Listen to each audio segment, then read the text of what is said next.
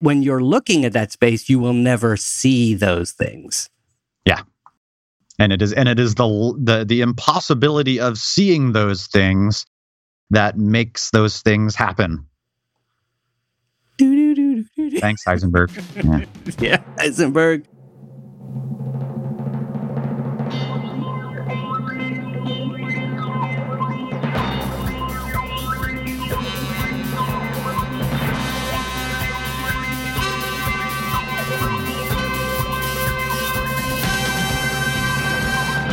Welcome to What the If? Philip Shane, documentary filmmaker here, along with my cohort, collaborator, partner, co-pilot, Professor Matt Stanley. Howdy. How are things in Washington Square? Cold and noisy. Oh, noisy. Yeah, the construction will never end. Yeah. Yeah. Again, that'd be a great type. That's not a good band name, really, but I think for an album, that'd be good. Cold and Noisy. Cold and Noisy would be fine. Yeah. Perpetual Construction would be a good band name. Oh, yes. Yes. Today's If.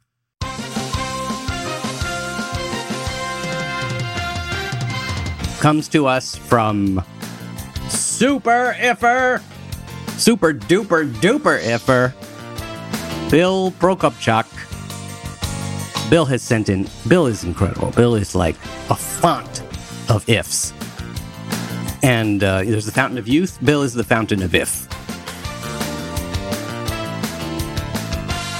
One of his amazing ideas we're taking up today. What the if there was a place in the universe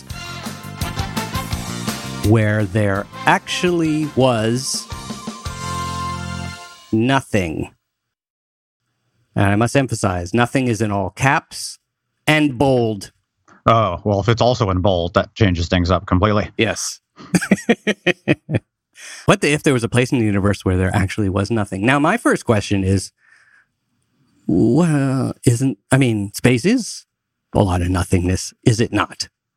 Oh, well, that is sort of implied in the name, right? When we say space, we mean nothing there. And that was, we can probably credit Newton with sort of the definitive argument for why it must be spacious, that is not stuff. And that's, he said, look, if there was stuff out there, the planets would be plowing through it and they would slow down and we would see that slowing and eventually we would all crash into the sun and die horribly. And he says that doesn't happen, or at least it doesn't happen very fast, so there must not be very much stuff out there. Right. And really, that was a extensive dig at René Descartes. Oh. So Descartes argued that the universe was full. It's technically called a plenum, should you ever want to break out that word at a cocktail party. So Descartes thought things, instead of planets going around via inertia and gravity, rather they were carried around by these whirlpools of particles. So in Descartes' universe, it's this continuous soup of stuff that's all in motion. Interesting. So he was saying it was particles are actually what we're pushing, for instance, the planets around. Yeah, that's right. It's kind of carried around in these vortexes. Oh, like a river or something. Yeah, like a whirlpool anyway. Yeah. There's all these series of vortexes. And those vortexes also carried things downward like a whirlpool. So that was why gravity worked, for instance. But Newton did a whole bunch of experiments and said, look, you're always going to get some drag. So, René, you're a jerk. Give it up. Space is spacious. It seemed to me now, in all the stories I hear about Newton, that pretty much everything comes with a dig, as you said. Yeah, I think that's totally a fair assessment. We look back on, like when he says, if I've seen further than others, it's by standing on the shoulders of giants. And we're like, oh, what a wonderful tribute to those who came before and how reverent. But really, he was just being a jerk to Robert Hooke, who was really short. Is that right? I did not know that. Yeah. that factoid right there was worth the price of admission to today's show. Which was free, of course. Yes. That's brilliant. Wow. Okay. So nothing. So again, most people these days, if they haven't studied particle physics, let's say, or physics, that we think of space as empty. Okay. And yet we also here's what can be a little bit confusing, and I have always found this a little bit confusing. We know that, for instance, the NASA satellites, let's say, that go out there, they are measuring things in space. They have all these detectors, and we talk about this and this and this and this. What's going on in space? How empty is it? There's the question. It's a scale, I think, is probably the first thing to think about. That is, nothingness is not really a binary thing. It's not there's stuff or there's not, but there's more or less stuff. And then there's different kinds of stuff too. So generally when we say nothing or vacuum, we mean there isn't much matter. And so that's matter in the sense of like cookies and badgers, right? And stuff you can poke with a stick. So that's stuff that's made of atoms. By the way, don't poke badgers with sticks. No, unless you give them a cookie. Okay, yeah. The cookie and the stick. Yes, one in each hand. Super things. Yeah, so let's say you've got a room full of badgers, all right, and you want it to be empty. You scare the badgers out or lure them out with cookies. Yes. And eventually you say, okay, there's no more badgers in the room. There's no more cookies. It's empty. But if you're saying that, there's probably air. You say, all right, well, I got to get the air out. And air is made of the same stuff as badgers and cookies. It's just kind of thinner. So you build a big fan, and that blows those individual molecules of air out as well. But it turns out it becomes increasingly difficult to get that last molecule out as you get less and less. At some point, you usually just declare victory and you say, that's close enough to nothing for what I'm interested in. You can't get it out because, is it like when you have that, like there's that one stray fleck of coffee bean floating on the top of your coffee. And you try to get it out and the damn thing keeps swimming away. Yep. And eventually you just go up. You're like, all right, I don't care about that last one. Yeah. Exactly. So it's really just a matter of difficulty, you're saying. Yep. It's hard to get the last one. That's right. If you're patient enough, you can just keep running your vacuum pump and your vacuum will get better and better and better. That is, you'll have less and less stuff. But you might have to run it for 10,000 years to get to the nothingness you're hoping for.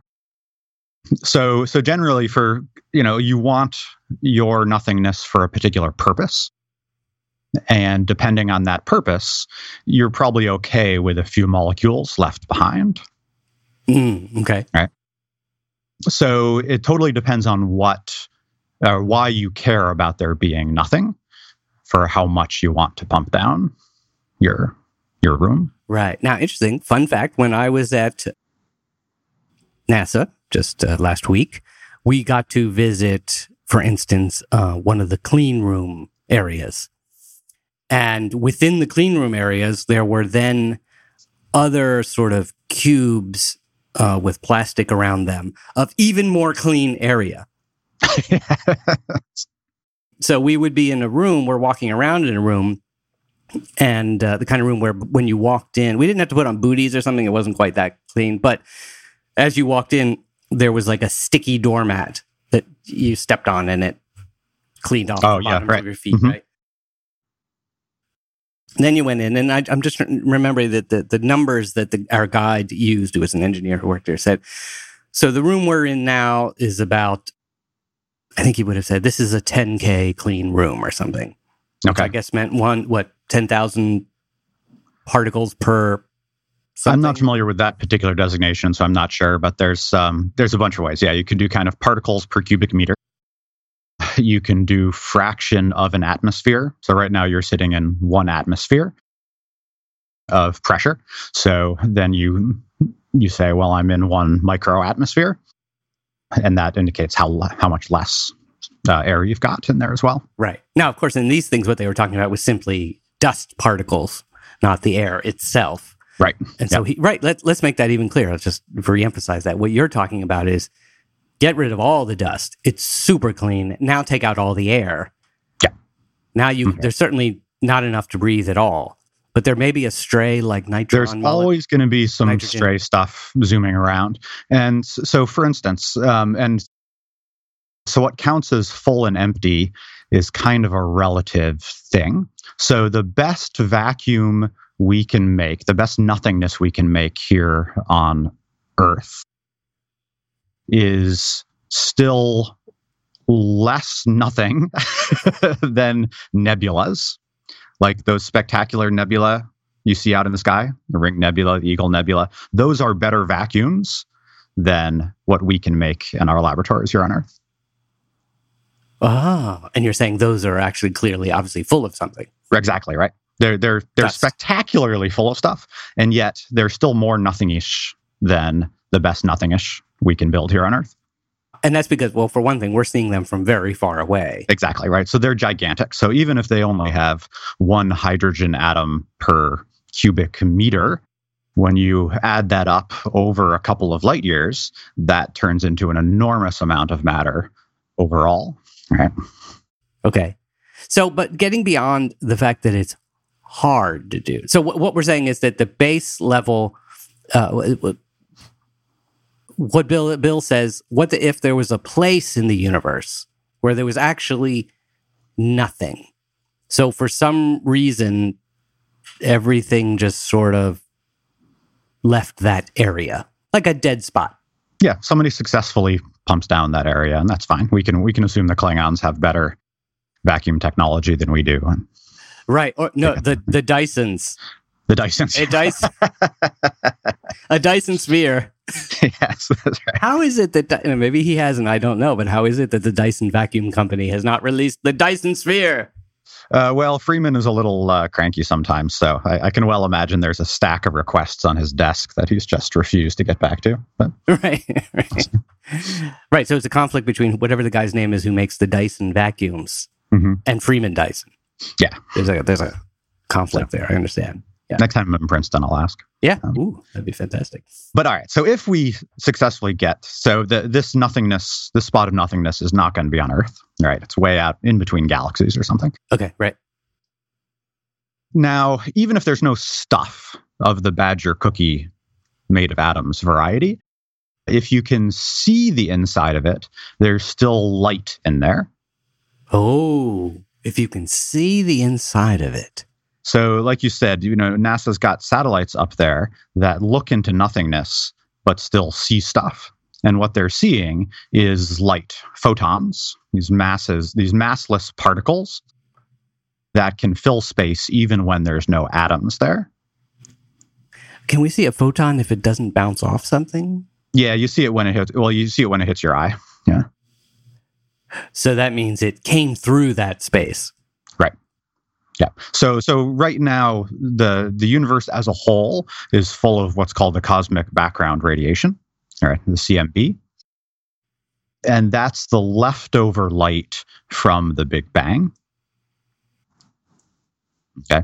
And that suffuses space. So what we do is we take a satellite like the Planck satellite and just point it where we're pretty sure there's no stuff. But those leftover photons from the Big Bang are still zooming around. So they hit Planck's camera, and Planck says, okay, I see it. Basically, it's in general, the lowest temperature you find in space is 3 degrees Kelvin. Yeah. Is that right? And temperature means something's there vibrating. Yeah, precisely what temperature means there is kind of hazy, so I don't want to get into it too much. But yes, that's a good way to think about it, is there's this extremely cold light suffusing the universe. And I have to say, actually, I always get a little bittersweet when I think about a satellite or a telescope observing the CMB, because the photon that hits their camera has literally been traveling since the dawn of time, since the beginning of the universe. That photon's just been cruising along, uninterrupted, totally happy, and then all of a sudden whacks into this piece of silicon rotating around our planet. And like, that's it. Like a bug zapper. Yeah. So, yeah. Wow. So one of the things we have to do to get our nothingness spot is isolate that spot also from light and from the cosmic microwave background. So nothing, in order for there to be nothingness, this also has to be a place that for some reason nothing is going through at this. Right. So we got to get rid of all the photons and all the light and microwaves and radio waves that might be in it too. And I'm just sort of avoiding, sidestepping the black hole question. Yes, we should avoid the black hole question. Yeah. If anything, we can say, well, the black hole is full of stuff because it's right. I would actually say a black hole is the opposite of nothingness, in the sense that it is as much stuff in one place as you can get. But so to clarify, what we're talking about here is that it's not that light is coming through this empty space named, let's call it Bill. We're naming the space Bill? Okay. After Bill. There's an empty space in the universe. And it's not that light is coming into this space and disappearing. Is it nothing is coming at this? Yeah, we got to keep it out. Yeah. Empty. And so what's left now? Nothing's coming in. So that's kind of what we mean, or what we think of in our head when we say nothing. And, it took us some work to get here, but we're pretty sure there's nothing now. By which we mean no matter, no photons, no energy. So we've got this long list, essentially the list of everything we know exists in the universe. And we say it's not that, and it's not that, and it's not that, and it's not that. And even though we don't know what dark matter is and dark energy is, we're saying it's not that. It doesn't have any of that either. Yeah, that's right. That's an important point, is that even though we don't know what those are, we also have to exclude those. Now, dark energy might slip in the back door. We can talk about that in a minute, but definitely no dark matter. That's totally unacceptable. We don't serve your kind in here. So, all right. So we got this. So we've got Bill, this spot of nothingness. And you might be totally content just saying, all right, nothing there. We'll just leave it be. Nothing interesting should happen here forever. But physicists claim that if you look closely enough, you'll see that there is still stuff happening, even though there's nothing there. And the argument goes like this. All right. So there's this thing called the Heisenberg uncertainty principle. Okay. And it comes in several different flavors. I'm partial to mint chocolate chip myself. Yes. But basically, it forbids you from knowing knowing all of the information you might want to about a given setup or situation or place. And like I said, there's a couple different versions. Like what the most common version is, you can't know exactly where something is and where it's going at the same time. You have to do this kind of trade-off. So what we're saying is, at the very least, looking at this space, the Heisenberg uncertainty principle would say you can't know, did you say mathematically or what is it? Logically, that you cannot know whether this space is empty or not. Well, exactly right. So this is in this. So there's this the uncertainty principle is a matter of trade-offs. Right. So if you want to know where something is, you can't know where it's going. If you want to know where it's going, you can't know where it is. So it comes in these pairs, and one of the pairs is amount of energy and time.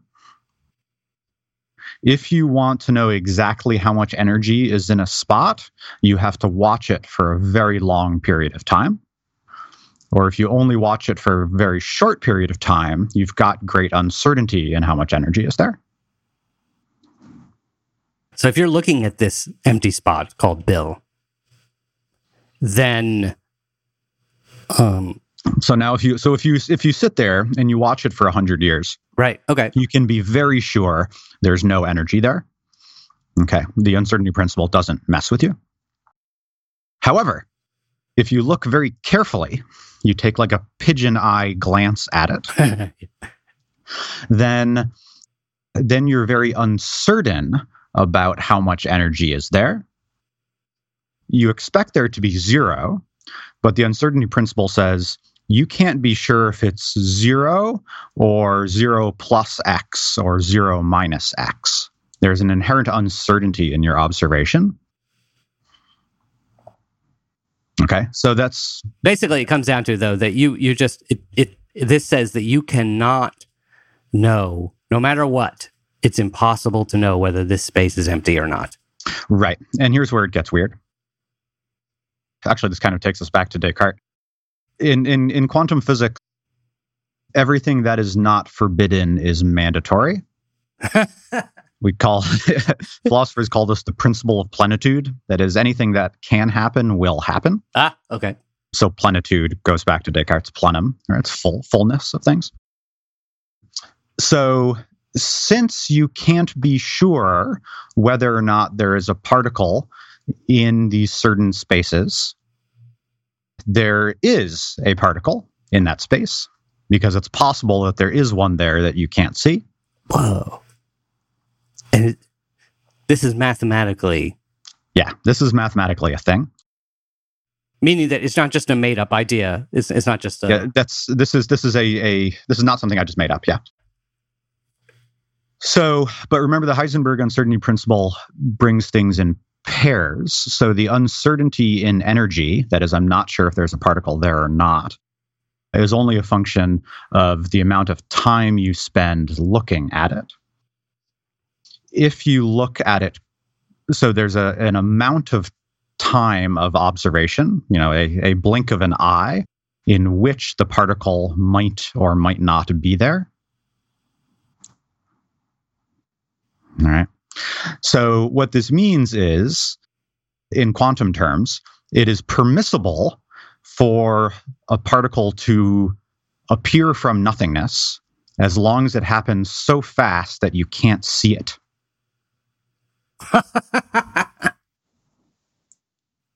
Okay. So they're saying this is actually happening. Yeah. That there are particles coming in and out of existence. Exactly. So we call these virtual particles. So these particles pop literally from nothingness into existence and then back into nothingness. And you might say that's absurd. That's totally unacceptable. If nothing else, it violates the conservation of energy. But Heisenberg says, that's only true if you can see the particle. So as long as it pops in and out so quick that you can't measure it, then it doesn't really violate any laws. Now, I'm going to take one big leap forward. Mm-hmm. Bill asks, what if there was a place where there is actually nothing? Yeah. So let's say there is a place where there is actually nothing. And in What the If, we're allowed to tweak one thing. And so what we're doing here is we're saying, actually, it is possible to have nothing. Now, what is the ramifications of that? Well, so are you thinking we're going to get rid of virtual particles? We would have to, right? Oh boy.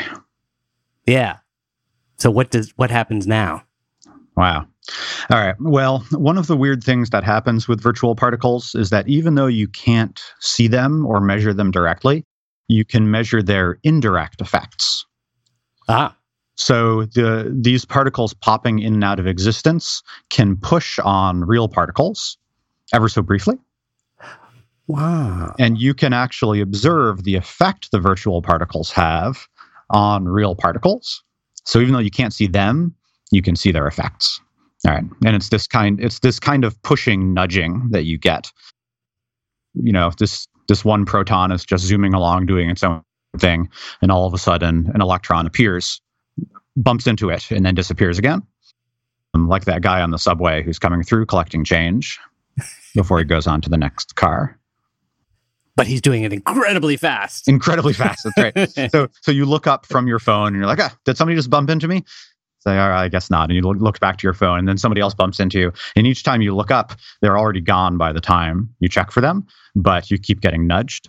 That's what it's like to live around virtual particles. So in other words, we could watch a photon traveling through space, and all of a sudden it changes direction a little bit. Yeah. And it may have been not because it hit something known, but it hit a virtual particle popped in and out of existence and gave it a little nudge. Yeah, that's right. And that's happening right around us right now. Exactly. You are in a sea of virtual particles right now. Like incredibly dense. Well, this gets kind of tricky. Our words begin to fail us here. Yes. The net energy of virtual particles is 0. Okay. That has to be the case. But at any given moment, there is a virtual particle poking at you. Many of them, probably. Right? But when you set up your equipment to measure the individual bumps, you can't see them. So there's this sense in which it's not dense at all. There's no energy or matter. But nonetheless, you're still getting jostled by those things. And of course, there's the bigger, deeper question of where are they coming from? Yep, that's right. And then where do they go? And where do they go? Yeah. And the answer is nothingness. That is, they were never really here. They were only here to fulfill Heisenberg's manic demand that all possible things happen. Which comes out of a mathematical... Right. Just to say, it's not a made-up thing. It's not a made-up thing. It's a real thing in the lab. You can demonstrate. And so then the question becomes, if we want to get rid of... So we get annoyed at these... Well, suddenly, everybody learns that there are these virtual particles. Mm-hmm. And people are like, well, there ought to be a law or something. We need to get rid of these virtual particles. Okay, yeah. So there's a city ordinance, no virtual particles. That's right. In the 5 boroughs. This would be fine. Yeah. So this actually would have an important effect. These virtual particles popping in and out of existence are constantly poking at you, and they create pressure from that poking. So in the same way that like air molecules right now are banging into you from all sides, so that's air pressure. But because the air pressure is more or less equal on all sides of you, you don't really notice it's there. But if I suddenly drop the air pressure on one side of you, you'd get blown across the room. Right? I think that's what happens with cats at like 3 a.m. when they suddenly zoom across the room. It's a sudden drop in air pressure. But the zoomies. Yeah. Neither here nor there. So, or by the way, that's what wind, when we feel wind, right? It's because... Yeah, that's right. It's a pressure asymmetry. Right. Yeah. So virtual particles are kind of like that. In that, as long as you're surrounded evenly by those virtual particles, it's not a big deal. But if suddenly you didn't have virtual particles popping into existence on one side of you, you'd have this tremendous pressure from one side. Tremendous in what? Well, so this is, that's right. It's tremendous tremendous on quantum scales. So you would probably not feel it. Although we've already decided, in some ways, the what the if is transformed to what the if you could feel virtual particles. Yeah, I suppose that's right. It's an implied what the if. Exactly. Yeah. Exactly. So it turns out this is actually something physicists have thought about doing. Oh. And one of the things you do is you take 2 giant plates. It scales by area, so you want the plates to be as big as possible. And you put them very close together. And by very close together, I mean like less than the width of an atom. Whoa. And what happens then is you end up with more virtual particles on the outside of those plates than you get in between. So then you get actually what we were just describing, which is you get a pressure on the outside from the virtual particles. And this is called the Casimir effect. Wow. That's amazing. So again, just to show that this is a real thing, you can see it in a lab. These 2 plates will come together. And the only explanation is these virtual particles. These virtual particles. And so it is speculated that this might be a nice source of free energy. Because it goes like this. There are these things called piezoelectric crystals that when you push on them, they produce electricity. So like those are the things that are in your sneakers when they glow. If you got those light up sneakers, there's piezoelectric crystals in there. So you stick a piezoelectric crystal in between 2 of these plates. and you let the Casimir effect go, and then the virtual particles create a pressure, which then creates electricity. And you say, bango, free energy, as much as you want. So you're sort of sucking energy right out of space. Uh-oh. Okay. Yeah, so exactly what the consequences of that are unclear. But if you're writing a sci-fi novel and you need some free energy, go for it. The downside is like your plates have to be hundreds of miles square to produce a nanovolt. Right. Oh. So the amount of energy you get out is very, very small. But nonetheless, even in principle, at least. But if you got to a situation where you're like, if we just had one more nanovolt. Then you could reverse the polarity and invert the beam that's trapped to the Enterprise. Yeah. Yeah, exactly. Scotty would be on this. Okay. Yeah. So, and then there's likely to be cosmological consequences of this empty spot too. Because one of the best explanations for dark energy, this force that's pushing apart the galaxies, is virtual particles, vacuum energy. Right? Is exactly this kind of virtual pressure is one of the best candidates for what dark energy might be. But that would mean they're not balancing out. Yeah, that's right. So this is the mathematics gets a little weird here. Right. But yes, it does. Certainly, if we're going to make a spot where there's no more virtual particles or vacuum energy, right, there's going to be problems. Yeah. So this is, and maybe we're in that situation because one of the problems with dark energy is that the observed magnitude of its effect is way different than what the theoretical explanation of virtual particles say it should be. Right. And the mismatch is like a factor of 10 billion. Like, it's enormous. Right. So there's this weird situation where we've got a weird phenomena that we're observing, and we've got a weird explanation that might explain it for us, but they're hilariously mismatched. So a big project of theoretical cosmology is trying to figure out if there's some way to reconcile that and explain dark energy as virtual pressure.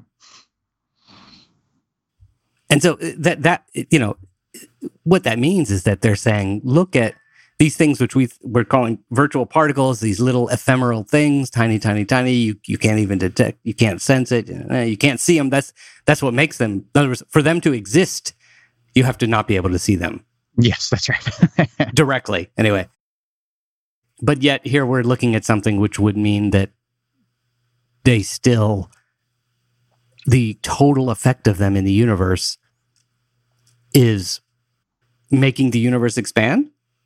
Is that what dark energy? That is the hoped for explanation. Yes. So the universe is expanding because of these particles which you must not see.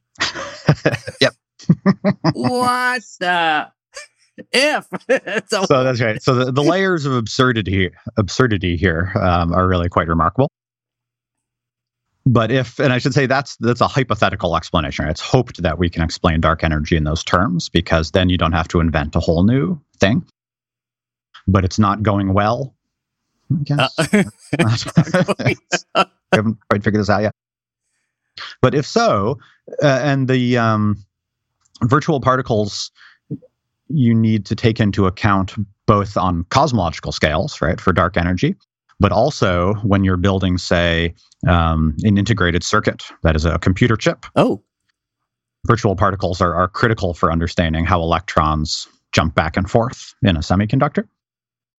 What's amazing is that this nothingness problem, you can see from the tiniest scales all the way to the largest ones.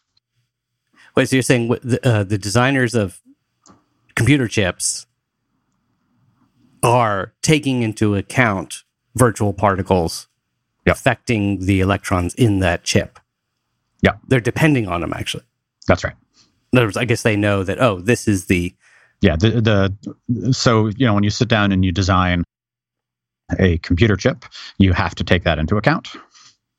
And it means basically like over a certain amount of time, this is the amount of effect you would get from the virtual particles. Yes, that's right. Yeah. Wow. You need to account for the fact that your electrons are going to get nudged by virtual particles in this way. Yeah. And I don't know, is that like considered an error, or is it like? No, it's the same way you'd have to account for gravity if you were building an airplane. Oh, okay. It's just the way nature is put together. Wow. So your cell phone. So if you make your cell phone relies on the notion of virtual particles as well. So if we want to make Bill our truly nothingness space where not even virtual particles exist, that place is your phone won't work in that place. Whoa! You can't get your free energy from no cell service. No, obviously. Cell service, and your galaxy might collapse. So, right, that's the other thing about, right? Isn't it like this empty? If you got this empty space, it would pretty quickly. Here's the real difficult thing. Maybe ever so slightly reminiscent of a wormhole or something. If you created a space of nothing and you somehow kept virtual particles from popping into it, maintaining that would, like, whatever you're doing to block. Well, here's do we know? It sounds like there's absolutely no known way to keep virtual particles from popping into existence. That's right. Yeah. The best you can do is like with the Casimir effect, where you kind of engineer an asymmetry, but no, you can't get rid of them. Right. So this would be, so first of all, it all comes back to that to create this space of nothingness, if it didn't exist naturally, you would have to somehow create something which breaks the known laws of physics, which blocks virtual particles from coming into existence. And this is impossible. So no matter what we do, these virtual particles are not just outside of us, but inside of us, all over the place. Things are coming in and out of existence. Yeah. That's right. So trying to manipulate that space would essentially be manipulating the most basic rules of the universe. And for instance, in Star Trek, they've managed this because they have Heisenberg compensators on the transporter, so they figured out how to do this. Oh, I didn't realize that. Was that in the Next Generation? It must have been. Yeah, I think it's canon for the whole Star Trek franchise now. But yes,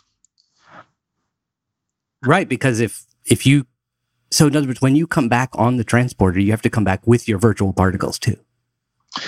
Yes, that's right. Things could get messy otherwise. Yeah. Wow, Bill, I'm thinking now to Bill the human, not Bill the nothingness. You have blown my mind. Where there was nothing inside my mind, there is now virtual insanity. That sounds right. Yeah. Bottom line being that, as far as we know, there can't be nothing, that no matter where you look. And it's not just there's nothing, there's things coming in and it's active. That's right. It's active stuff. Nothingness. All at the same time. And yet, when you're looking at that space, you will never see those things. Yeah. And it is the impossibility of seeing those things that makes those things happen. Thanks, Heisenberg. Yeah, Heisenberg. Wow, Matt. This is incredible.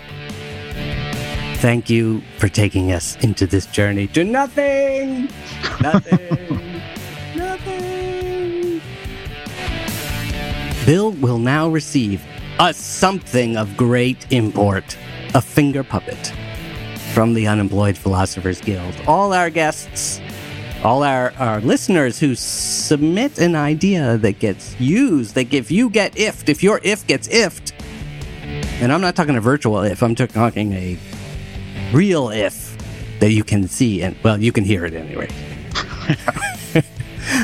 Receive a wonderful finger puppet of a great scientist or science fiction character from our friends at the Unemployed Philosophers Guild. This is not a commercial per se. They're friends of ours. They love our show. They love our audience. They love you guys. And they want you to share in the joy of science. at their website, philosophersguild.com, by the way. You just want to buy your own stuff. They make smart, funny toys for smart, funny people. You've probably seen their stuff everywhere. They're fantastic. Ooh, there's emails popping in and out of existence on my phone. But see, some virtual particles had to... Yeah, that's right. So if you don't look at the emails, they'll vanish again. I wish. And, then it'll be fine, right? I wish. philosophersguild.com, you can get 10% off. Go buy your own. You can actually get 10% off anything with the coupon code WTIF. Again, that's just a lovely favor from our friends there. Submit your own ideas to us at feedback@whattheif.com. Tell us what you thought of the show. Bill is some people contact us on Twitter. You can follow us on Twitter at whattheifshow. You can go to our website, whattheif.com, and listen to all the previous episodes there. You can also subscribe on the website, which I encourage you to do.